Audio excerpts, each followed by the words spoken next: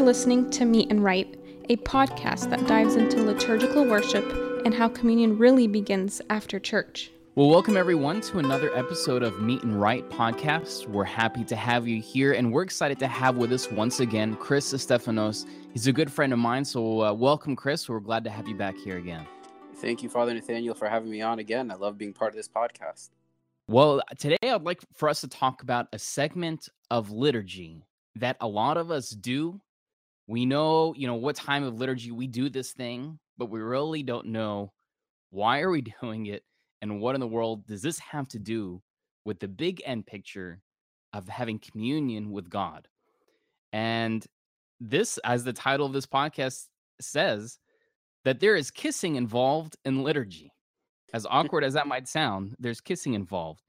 So there is a part in the very beginning of the Liturgy of the Faithful when we're praying the prayer of reconciliation, us reconciling with God, that the deacon tells us, everyone greet one another with the holy kiss.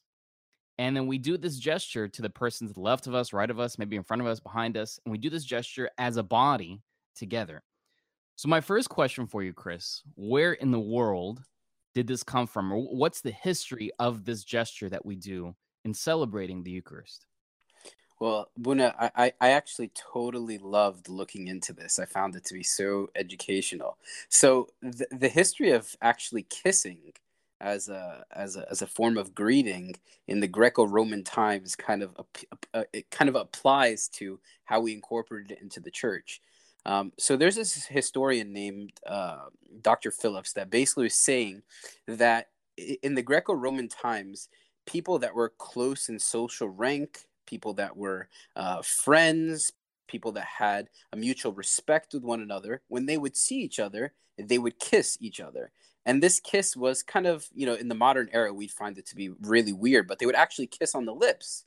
And what they believed is it was a breathing of a spirit into each other. It's misunderstood in the common times, but in the former times, in the Greco-Roman times, if somebody kissed another person, it would mean that I respect you, I have oneness with you, I'm close to you, I share the same sort of values as you, and it was considered inferior with those who basically didn't have the same status as you or didn't have the same values as you did. So, for example, like a slave at the time wouldn't be able to go to his master and kiss him because they weren't in the same rank or the same friendship or the same intermingling with one another. So that in the Greco-Roman times was a very common way of greeting one another. And in the scriptures, you see almost 5 times in the scriptures, and by St. Paul talking to the Romans, the Corinthians, the Thessalonians, he tells them to greet one another with a holy kiss. And actually, St. Peter says it as well, greet one another with a holy kiss. So you see that the common historical action that was done in Greco-Roman times also was carried into the church, but it had a different meaning in the church. And you bring a good point, Chris, is we see this being practiced from the very early centuries and within the first century, really, of church, of this being practiced to show camaraderie, to show unison. And as you mentioned, Chris, this was already being practiced in the cultural component of society. And then the church used that, embedded that as a gesture in celebrating the Eucharist of showing unison. Like you mentioned, St. Paul mentions it dozens of times in his letters to these different cities to greet one another with a holy kiss. We even have a record of Justin the Martyr, one of the first early Christians, around the year 154. In his record and documentation of celebrating the liturgy, he writes down of Christians greeting one another with a holy kiss as they're celebrating the Eucharist. So going along, Chris, with what I mentioned about Justin the Martyr writing that, how did this practice actually look like in those early centuries? Is it close to what we're doing now or different? What exactly did it look like in the early centuries? Yeah, in the early centuries, there's a great book by a Catholic priest named Robert Taft. And the book is called The Great Entrance. And he talks about the historical practice of what it looked like in the early church. So in his book, he says basically at every Christian gathering, there was an exchange of this kiss.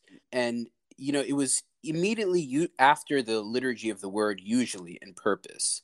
And you'd read the readings, you'd be part of you'd hear the gospel, you'd hear a sermon, and then somewhere along the line from the liturgy of the word to the liturgy of the faithful, there was this, almost this announcement from the deacon to tell each other to greet one another with a holy kiss. And it was a sign of fraternal love, a sign of, a sealing of Christian unity. And in the earliest times, you would see, actually, there's an interesting story in one of the lives of the saints of St. Mary of Egypt. And it's not in our Coptic Synaxarium, but it's in the Eastern Orthodox Church's, description of her life. And she says that when before Saint Zosima gave her communion when she was in the desert, she greeted him with a holy kiss. So it was almost like a common occurrence that, before receiving the Eucharist, you have to greet somebody who was with you in partaking of this sacrament with a holy kiss. So it seems that at some point when the church was about to partake of Eucharist, there was always this practice. And early on, it was men and women greeting one another with a kiss. And it's, from the earliest understanding, they actually kissed each other on the lips. And there was no lust intended. There was no inappropriateness of it. There was nothing in that nature. That was how holy the church was. And as we know, when Christianity became legal through the Edict of Milan, basically a lot of people joined the church because it was the faith of the empire.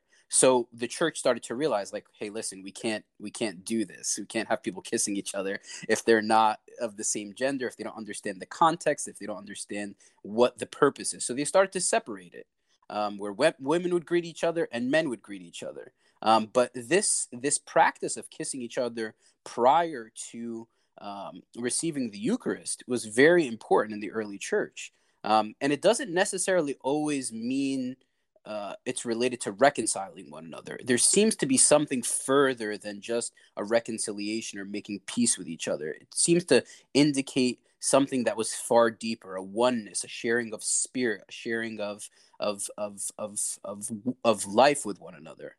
So there's something deep beyond just the greeting that is supposed to elicit something within us that motivates us to do this when we're practicing in the current era of the church. And just like many other things that we practice or exercise in liturgy, is we're doing something externally to remind us of something internally. So the gesture within itself doesn't mean much if I'm greeting one another in whatever way that is practiced in your church.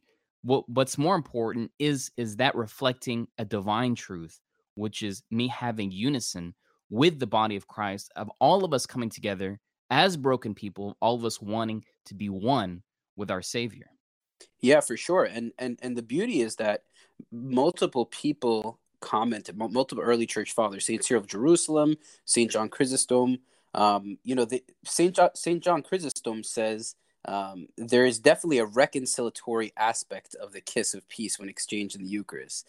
But he says Christians were first to seek peace with their brethren, for the kiss of peace was provided. Then they could approach the sacrifice worthily. So this is embedded in his sermons, embedded in how he taught that you got to have oneness with your brother. You got to share the same spirit in order to partake of the oneness with Christ. So I can't echo that more clearly. Yeah, I agree with what you're saying, that of how important it is of us doing that external gesture to remind us of that internal truth. And we see that being practiced in the early church.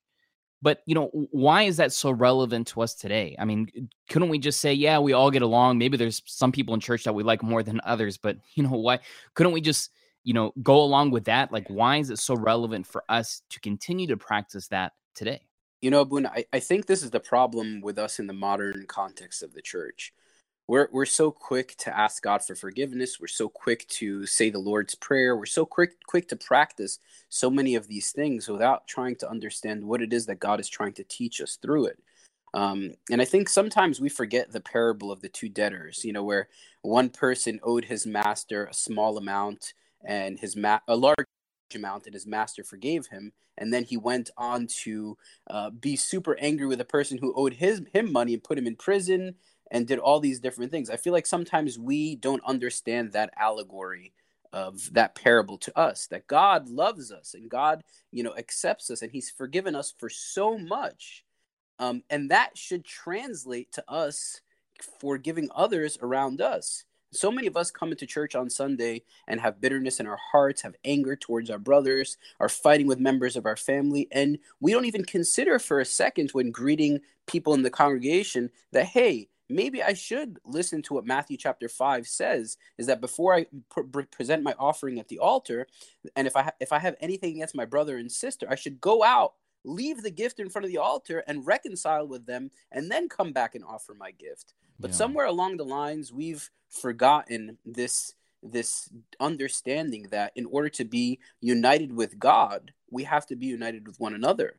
I love what you're saying, Chris, and someone taught me years ago is the idea of, in order for me to move forward on being one with God, thinking in a vertical way, for me to becoming one with God in heaven, I first have to make sure that I'm good with people horizontally. Like, I have to make sure that I'm one with the person to the left and right of me. In a symbolic way, maybe the person sitting next to you in church, maybe you're all good with, but maybe there's other people that you come to church with, but maybe that you don't get along with. Maybe it's time for us to kind of look at where I'm at with them horizontally in order for me to move forward and uniting with God vertically. And that's why you kind of see this in the beginning of the church, or in the beginning of the Eucharist, for us celebrating this, that we do this first, that we have to reconcile to one another in order for us to continue to move forward in reconciling with God by celebrating the Eucharist. So, Chris, my last question for you is, when we're actually practicing this in liturgy, and we are hearing from the deacon that we should be greeting one another with the holy kiss, what on earth should I be thinking about during this time? Instead of me just getting locked in and doing the motions and just, that's the time for me to move around and say hi and whatever, what should exactly I be thinking about during that time? I think that's a fantastic question, Abuna. I think the big thing is that we should be considering what's happening in the liturgy. And in the beginning of that part, that's the prayer of reconciliation, where Abuna is praying a prayer which is telling us about what God did to reconcile us to himself, that he saw that we were living so far away from him, living in darkness, living in the deception of what the devil had overtaken us and caused us to shy away and turn our backs on him. But he came and restored us and reached out to us and took flesh and dwelt among us. And it's then at that moment that there is something happen in the altar where, the priest is holding a veil, and then on the other side of the altar, a deacon is holding a cross. And it's once that veil is torn, that separation that we had created from us and God, that we are now reconciled to God and then reconciled to one another. So what we should be thinking is, man, is there anyone in my life that I haven't reconciled with? And how much has God done to demonstrate his forgiveness towards me? What more does he have to do to demonstrate to me over and over again that he takes me back with open arms, that there's nothing that separates me from his love, that there's nothing that would prevent me from being able to approach him? And he's demonstrated that through his incarnation. So what I have to be doing is he's giving me an opportunity at that moment to say, hey, I've restored you back to me. I've taken flesh and carried you on my shoulders and brought you back to where you were supposed to be. Now it's your role to go and do the same with your brother, to bridge that gap between you and him that you might have had. Whatever anger, whatever dispute, whatever hardship you've had with your brother, reconcile it in the same way that I've done towards you. So we have to, at that moment, it has to be a challenge to us. Is there someone in my life that I'm angry with? Is there someone that has hurt me? And what can I do to bridge that gap between he and I, or she and I? I love that, Chris. And because a lot of us might be struggling with individualism, that, you know what, I'm not going to worry about this person. I'm going to come to church and do my thing with God, and I'm just in my own little bubble. And we come to church and this jet out. But us practicing and actually living out that gesture of greeting one another with the holy kiss is forcing me to come out of my selfishness. Then it's allowing me or inviting me to extend God's love, not only to myself and me and God, but it forcing me to extend that to others. So I love what you're saying, Chris, and I love that the church gives us that not only do physically, but for us to live that out in our day-to-day life. Thank you so much, Chris, for your time and for and allowing us for you to come on Meet and Write. Thank you. Thank you, Abuna, for having me. You have been listening to Meet and Write. For more episodes and resources, make sure to check out CopticHymnsInEnglish.com.